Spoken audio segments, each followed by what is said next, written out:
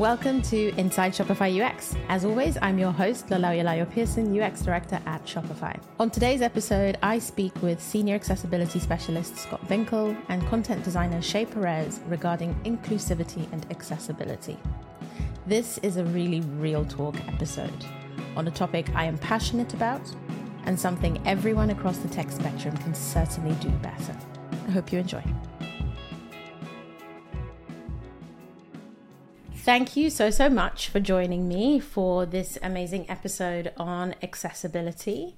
As always, my name is Lalayo Pearson. I'm Director of UX here at Shopify, working on our money products. And today I'm joined by two amazing guests talking about a subject that is close to my heart, but I certainly wouldn't necessarily grade myself massively highly on. But I do think it's an important conversation for us to have, and that is around accessibility. So I'll maybe hand over and let them introduce themselves and we can get into the conversation. Shay, do you want to go first?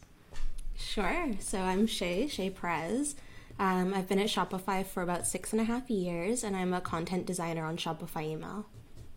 Amazing. And Scott? Nice. Yeah, I'm Scott Vinkel. I'm an accessibility specialist at Shopify. I've been back at Shopify for just over 4 years now, and I'm currently situated on the flagship themes team. Did you say back at Shopify, Scott? Are you one of these boomerang folks who left and came back? Yeah. Yes, exactly. My first trip through the shop was around 2015. I was on the front-end accessibility team. Okay. Sorry, not the front-end accessibility team. Front-end admin team, rather. Okay. And that was a thing. It's no longer a thing. But for reasons, I left for a couple of years. I actually joined up with the Simply Accessible team with Derek Featherstone. Nice. And during that time, I learned a ton about web accessibility, digital accessibility. Being embedded within that community helps me learn a ton. And for one reason or another, I decided to leave and I wanted to figure out what I wanted to do next. And I realized that my time at Shopify was really enjoyable. And I wanted to come back and bring those years of experience with me to be basically the first in-house accessibility consultant that Shopify has had. So that was my initial sort of plan. And 4 years later, here we are still. So let's baseline this conversation before we get into it too far, because much like words like innovation and inclusion, there are many people who talk about this thing called accessibility, but definitions are constantly shifting. So maybe let's lead with that. Shay, how would you define accessibility for people who want to know what you're interested in or what it is that draws you about it? Well, I don't know if I can give a technical definition of accessibility, but for me, it's usability, essentially. It's giving access to people, making sure that we have an equitable experience for anybody who wants to use software. Mm-hmm. And then inclusion, I think, goes a step further. So there's access, and then there's actually like not othering or excluding or tokenizing or using still ableist language, even if you can still use the product. And so I think they go hand in hand. But they're different. I absolutely love that distinction. I would argue that's quite a technical framing, but a very useful and easy to understand one. Scott, what about for you? Yeah, I'd say that's very accurate what Shay has said. I would say that for me, accessibility means making a product accessible and usable by people with disabilities who rely on assistive technology. But there's a difference between accessibility and usability, I think, where you can make something that's technically accessible and people can get to it, use it, sort of more or less understand it, but is it actually a good user experience? Mm-hmm. That's sort of the question, right? Yeah. I think that's where usability testing comes into play. Yeah. Is I can work with my team to make something that's technically accessible, but then we host usability sessions to make sure we're actually implementing something that's usable and delightful, whatever the case may be, that they want to come back and use it again and again and share with their friends and family. So this is getting to a really interesting point already, which is, because if you think about it, in the last, I don't know, I've been in UX for a really long time. I feel good about it. I know I look 21. It's fine. I certainly feel like usability is easier now because our consciousness about bad usability is like way higher the kind of the math and the ROI discussion is, you know, immutable, better products with better user experiences do better in real terms. So everyone's kind of socialized on making things look aesthetically pleasing, readable, making language simpler, making it. But I feel like we've stuttered and started around accessibility. And even though that conversation's been there the whole time, we're still at a point where like accessibility still feels like a harder thing to do than just pure like usability. Would you agree? It's an interesting point about the conversation being there. I might kind of disagree with that. I think one of the points that we need to start with systemizing considerations might be to start by having those conversations. So I think by talking about accessibility and disability often, we normalize the conversation and hopefully remove stigmatization. Yes. So people really need to understand more about disability and accessibility. I think first and foremost, it's important to use the word in the correct context, like we've been describing here. The typical general, the context, the meaning is, you know, to make something available. Whereas the context we're discussing here is to make things work for people with disabilities who rely on assistive technology, right? Mm-hmm. So I think if there's a general understanding of what accessibility is and why it's important, people would react differently, react with an understanding and empathy to the problem, rather than indifference or pushback. Yeah, I totally agree with that. And I think the thing that I maybe was saying earlier on is that we've kind of normalized those conversations that allow us to have much more affinity with the idea of usability, but we haven't taken accessibility along in the process. You know, I still, right. You know, it's kind of back in the day, like most people are still kind of saying, okay, well, what's the minimum WCAG standard that we can go to? And, you know, let's just aim for certification. But they're not really saying, hey, if we just made this small change in the way we designed it, a bunch of extra people would be able to access this. And we're not targeting a kind of sign off on QA. We're actually targeting more usage and more kind of inclusion in lots of ways. And maybe to come to you, Shay, I feel like you did a really great job by releasing something this year that kind of spoke to the simplicity in which the message can be delivered. And you just came out, you released these content guidelines. So tell us a little bit about like why you did that piece of work and maybe some of the reception you've had since it's been out there. Because it is just wonderfully easy, I think, to take what you put out there and use it, right? So talk to us about that. Yeah. Well, that's a goal met, and I think that's a content design goal in general, so that makes my heart sing to hear. But I think it's kind of interesting because I was thinking a little differently from the both of you, or maybe like shades of differently when you were just saying the previous thing. I think in my experience, there's a lot of people who usability and accessibility and inclusion, they understand and care at the foundational level. But I feel like a lot of us, at least when I was starting the project and still to this day, it's like, but how? Like almost the technical, like how do I practically do it? Yeah. I think like step 0 is like, why is it important? Understanding it, hearing the term. I feel like a lot of us are sort of step 1. We're like, we do care, but like, what now? And so the process of those guidelines was partially like me educating myself, and also kind of putting out like that, here's how we can take some steps towards it.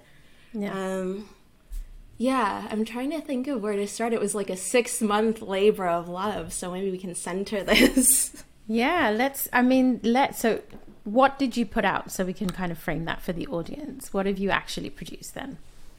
Right, so we put together a set of content design guidelines. So anybody who writes product content specifically, so for us, that's merchant-facing content. Those are the people who use our platform. These are guidelines for how to avoid racist language, gendered language, or ableist language. And there's sort of 2 pieces to it. There's what we call the conceptual, like, here's what this is and why it's important at a very quick, high level. And then it's really tactical and practical. There's word lists, there's terms to avoid, there's alternatives, and just ways that hopefully if you're kind of stuck in going like, ooh, I know I shouldn't say blacklist, but like, what should I say instead? Or is that true? Should I say that? You can just quickly do a little Command F search and you can find the answer. And that there was the simplicity bit for me, like realized, because you kind of integrated it almost into the design system fabric that we have at Shopify. And so you would easily find the thing that you needed to be much more inclusive in that moment, as opposed to like feeling alone, which I love. So Scott, tell us about how you're embedded in teams, actually like helping to make small changes happen in the way we build things. So tell us a little bit about how you do that and how it works. Yeah. Okay. So I'll share with you what I've been working with recently with my own, with the immediate team I'm on, Flagship Themes. It's a new workflow I'm calling the Inclusive Design Workflow. I think it sounds pretty cool. I like that. So so we start with the design. So at high level, at the design level, before developer handoff, the designer will actually ping me in Figma first, indicating that their design is ready for review. Mm-hmm. And then I'll go into Figma, the design file, and then I'll use the A11Y annotation kit, which is a Figma community file. And I'll just add notes on things like HTML elements, the attributes, states and properties, focus path, the DOM structure, etc. And also catch a few other things, maybe perhaps something like a color contrast issue or other design concerns such as a custom focus or hover state. So when I'm done with those annotations, I'll let the designer know that I'm all finished, and they will pass the design over to the developer. So they'll start coding. Mm-hmm. And when it comes to the development side, basically the developer would take the Figma file and write code based on the annotations and the notes that I provided. So basically the Figma file actually serves as an accessibility specification for that component. Nice. And when the developer feels like the code and UI are ready for testing, they'll ping me back in their PR on GitHub for review. So at that point, I'll start testing using a combination of automated and manual testing, including various screen readers on desktop and mobile devices, voice dictation, and screen magnification software. And if the component is particularly dynamic or complex, I'll actually also go and set up a usability test session with Shopify partner Fable. So in case you don't know, Fable is actually a crowdsourced usability testing platform which hires people with disabilities. And using their system, I'm able to set up a session with any type of user who uses a specific type of technology that I would like to have tested. And it's really awesome. It's very helpful. Yeah. So when I feel the component is in good shape, I'll let the developer know that things are all good, and then we'll ship. So the whole point of this workflow is to address accessibility and inclusive design as early as possible. Yes. By doing so, we'll have potentially eliminated a lot of the barriers to access before launch, saving the team a ton of time and effort to retrofit accessibility after, and it's very expensive, right? So why it's working so well, I think, is that everyone on this team, Flagship Themes, from the designers, the developers, to our leads, they understand why accessibility is important. So they know who I am, why I'm on the team, and they trust my recommendations. Yeah. So right now I'm currently working to scale this model with other teams by hiring more accessibility specialists such as myself. I'm also working on some internal training material based on team-specific product areas. So there's a lot going on here. I also need to figure out how to measure this work and how to come up with a set of deliverables in terms of what team leads can add to their roadmaps. Yeah. So basically how we can further scale this model.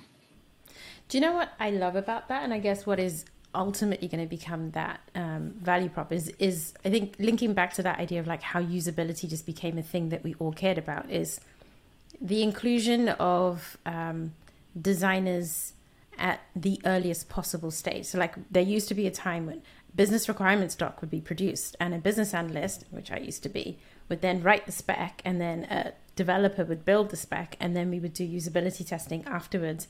And sometimes a designer would be included beforehand, but often you were kind of just making things work because, you know, that's what you did. And then suddenly that flipped and you were like, well, we'll start with design. And then we kind of did this weird waterfall thing. But eventually we were like, how about we start with design and development kind of around each other with like agile. So people talk to each other more.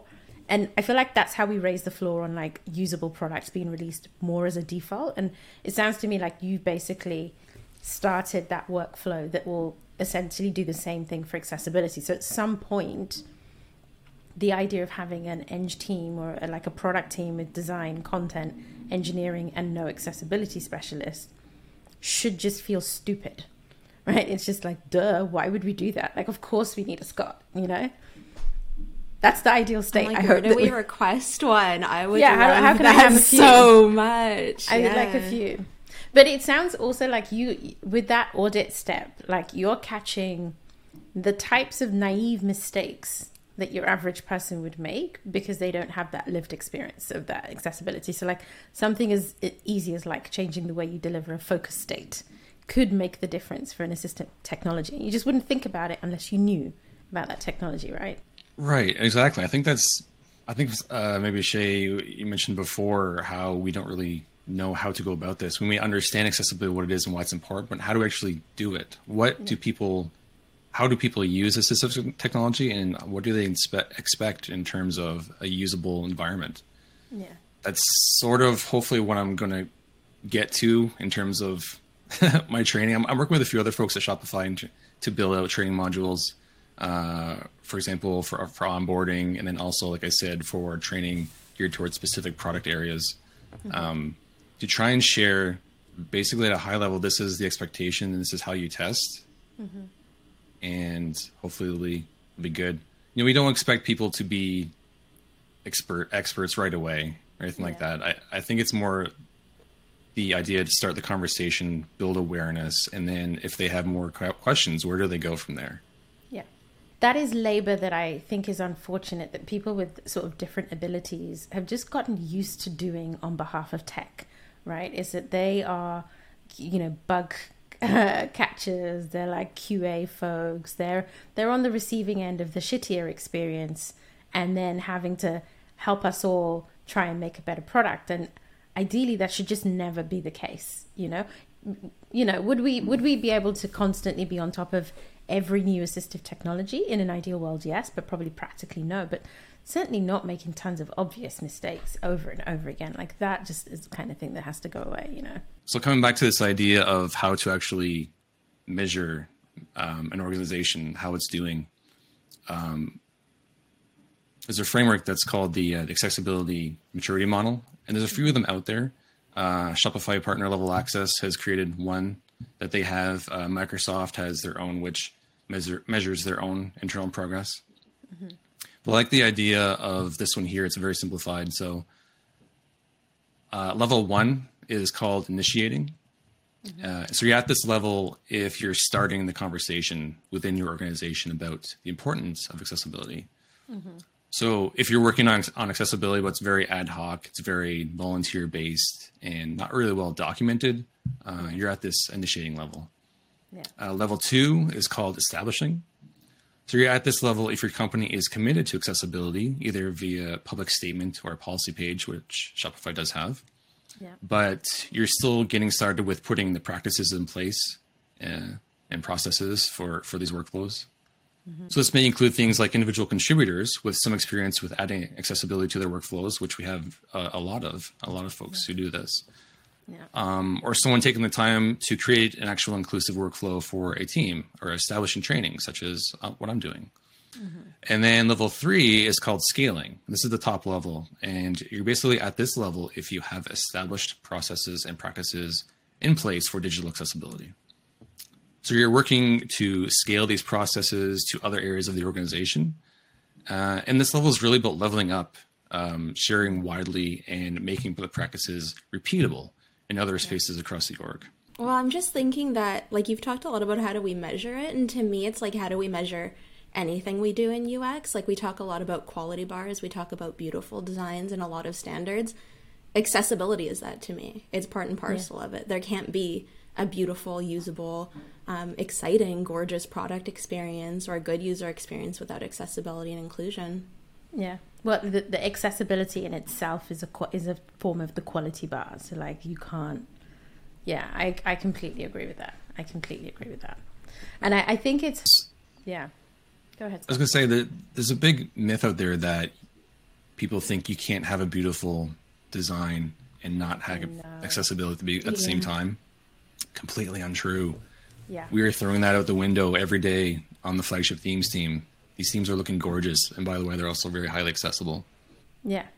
Well, it's also like one of the things about the tech getting better in general, right? So does anybody miss 1,000,001 hover states and tooltips when they moved around the internet? No, because like basically good content was buried under like something that you couldn't see and tell that you could click on. So like getting rid of that shit to me was a massive improvement for everybody's user experience of the web, because suddenly now we have like things that are actual touch targets, and so you can click, and so things that don't have this impermanence, and you're not like doing like mouse dancing all over the place.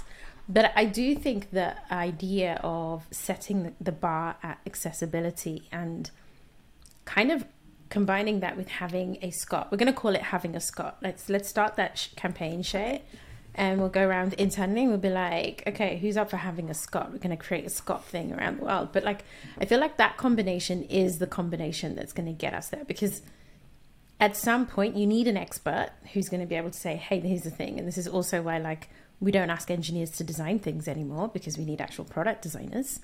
And at the same time, you want to socialize the baseline of what good is.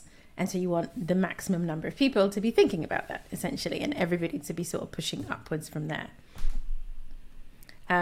So what would you, I mean, what would maybe projecting into the future then, like, what is that ideal state that you could imagine where accessibility was a thing that just was a natural and organic part of the work, as opposed to a initiative or a campaign or like something that you've got to pump people up about? What does that start to look and feel like for you? Well, exactly. I think that is the ideal state, is that I, as an accessibility specialist, am not needed at Shopify, because our designers and developers, our content writers have all this knowledge as part of their workflow, and they just do it by default. See, I love that, but I disagree with one part of it, which is that we wouldn't need a Scott, right? Because I think, well, so it's the same thing. I think about this as it maybe relates to a bunch of other specialist craft areas, right? Like, I don't really believe in unicorns. And I think like tooling gets better and people's range expands, and we can all do a little bit more of more stuff. But if you really care about something, sometimes you need somebody whose job it is to really optimize for that thing. And I think there's always a danger. It's like when a thing becomes everybody's job, it becomes nobody's job. And maybe that's part of the challenge, right? There was a point in time, I think 10 years ago, when everyone was hot on accessibility. And then it immediately went to this everybody's job point. And actually what that did was it desensitized us to the topics. And then we kind of forgot about it again. And now here we are trying to restart that conversation again and say like, do you know what I mean? So I'm kind of like, I don't know if it's everybody's job for a long time, if ever, to just try and maintain that. I think that is accurate, how it is decentralized when it becomes everyone's job. But I don't know, it's tough, because in a way it is everyone's job, but at the same time, it is so expansive. Accessibility is so big. Exactly. That to be embedded in this community and to keep up with the technology and to know all the little tiny nuance that I'm experiencing as I read the blogs, as I go to community events, when I attend conferences, is a full-time job to keep up with this industry in itself. Absolutely. Definitely. But I think that there's always room for having a Scott on the team. So there's somebody who's always going to the conferences, who's kind of like leading the charge and owning it, but it's still part of everyone's job. Similar to like knowledge management. I can spin up like an internal document that shares the knowledge that I have, but there's still always going to be that knowledge management expert who's going to help me. Where should it live and how should I socialize it? And like, what's the best way to do it, and can answer my questions. Yeah.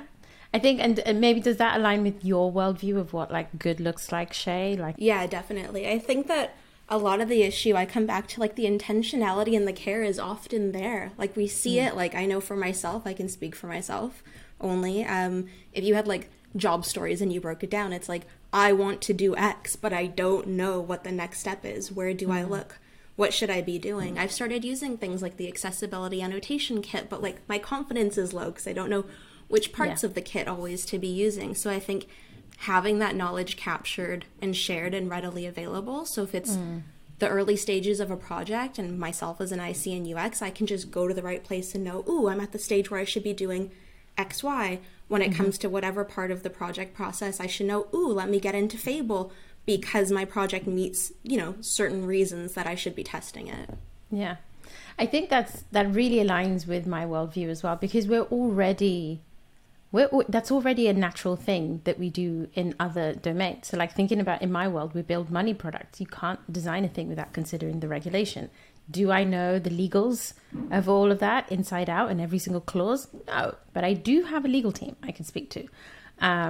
We do have that concept of democratized responsibility, but like owned expertise. Like that is the thing that we have. And I think I'm quite excited about that, even as an individual who just wants to learn. It's like building on what you said, Shay. It's like, I care about it, but I don't know how to go on a learning journey.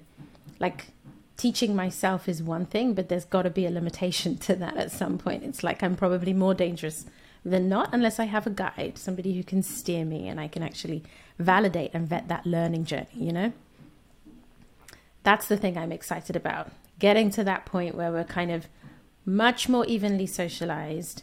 We've activated all the people who care, but we're also tapping into like layers of expertise. So like everything else, the quality bar goes up, the floor goes up about the minimum accessible standard, and then the quality bar gets held higher about, well, what is that other level that we could go to that would be valuable for the widest merchant population that we can support? That's holy grail scenario. And then we'd be like level 3 and above, level 3++ on your maturity model.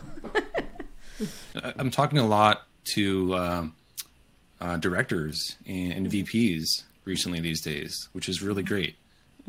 Over the years past, I've always sort of kept to myself and done the work and, sort of quote unquote shielded people away from all these problems. But I've kind of realized that is totally the wrong thing to do. I have to be very loud. Shout from the rooftops in the mountains. Yeah. Bring the light in. Yeah. I love it. Shay, Scott, you guys have been amazing.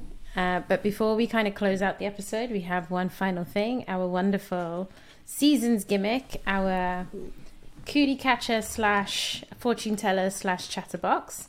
So you've got 4 options: the banana, the cart, the lettuce, and the rocket. And Shay, if you go first, you can pick one and I'll do the rest. Definitely the banana. The banana? Okay, let's go. BANANA.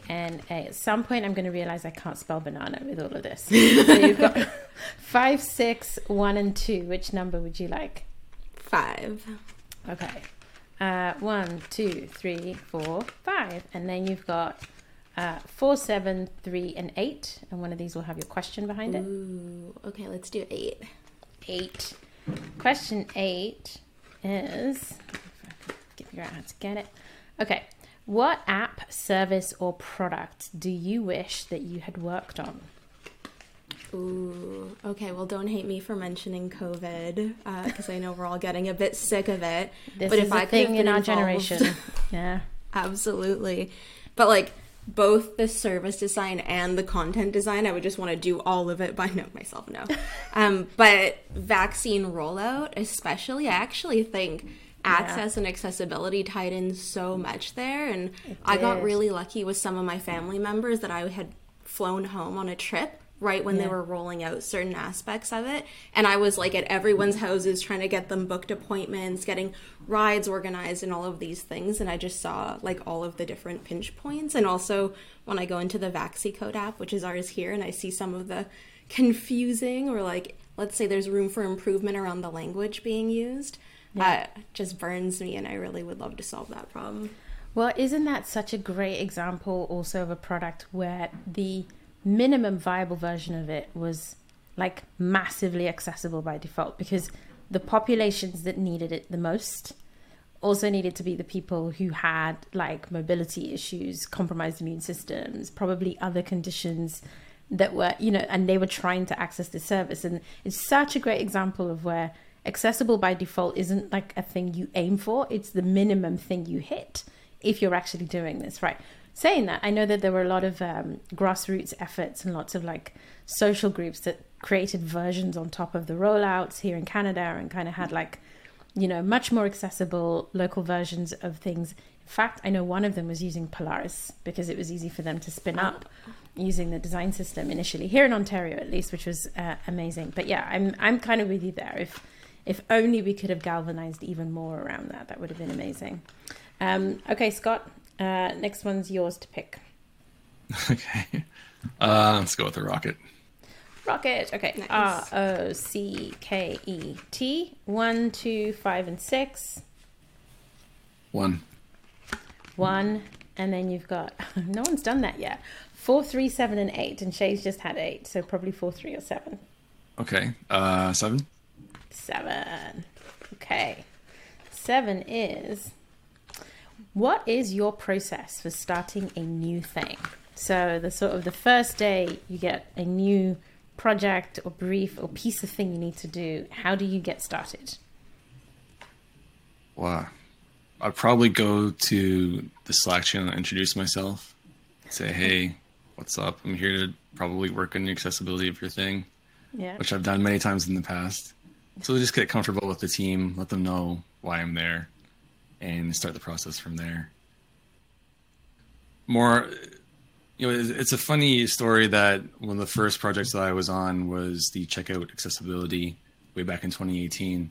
Mm-hmm. And I introduced myself rather abruptly in that Slack channel because I got a piece of feedback from one of our like 360 peer review type things where it said like Scott was a little aggressive when he came in to our channel to start this project. But the good thing was that team was already on their way to starting an audit project for checkout. So the timing actually worked out. But yeah, that's probably how I would start things and just hopefully hope for the best. Did you go in and just were like, you're all rubbish, I'm here to fix you, my name's Scott, let me into your dev environment, or you're going to have was it that level of aggression, or was it? Kind of, a little bit. Because you know why? My first time here at Shopify, at one point in time, I was a developer, front-end developer. And I shipped a piece of code that I don't know why, still to this day, I don't understand. I broke the ability to upload images to admin. So that was a really bad day, first of all. But the team that I was on was really great. They were really supportive. They were like, don't worry about it. It's okay. Everyone breaks something once in a while. These things but happen. then someone told me, I'll never forget this. They said, as long as you don't break checkout, it's fine. Yeah. And I've always had that with my mind. Yeah. And why I was so aggressive with the checkout team when I came back was that I was thinking that like checkout for Shopify is everything. If it doesn't work, then what are we doing? That is specifically money out checkout. Of merchants' Exactly. pockets. Yeah. Yeah. And it's such a great way to close off this episode. Like, I think ultimately the lens we apply to this is exactly the same lens as our mission, which is making commerce better for everyone. Everyone means the widest set of people, and like making sure we apply that lens to the broadest group, because entrepreneurship shouldn't have a predefined ability set other than, your own smarts. And so I'm super grateful that we've been able to have this conversation. Shay, Scott, this has been absolutely awesome. We will stick your socials on here, and Scott, you said you were hiring, so potentially a bunch of people can come at you and just be like, hey, I want to be your specialist guy or gal or person. And Shay, thank you so much. We will link to your amazing inclusive guidelines document that is out in the world for everybody to benefit from. So thank you so much for being on this episode. Thank you, Lola, for having us. Yeah, this was awesome. Thanks so much for setting this up. Thanks for listening to Inside Shopify UX. Check out more from our team or find out how to join us by visiting ux.shopify.com. Inside Shopify UX is hosted by me, Lalawi Alayo Pearson. Produced by Jen Shaw. Assisted by Isabel Hamel-Karasi. Edited by Michael Bussa. With art and graphics by Alicia Giroux. Danny Chavez-Ackerman. And Trevor Slovany.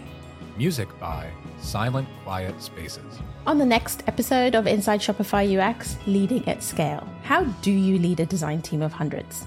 Tune in next week.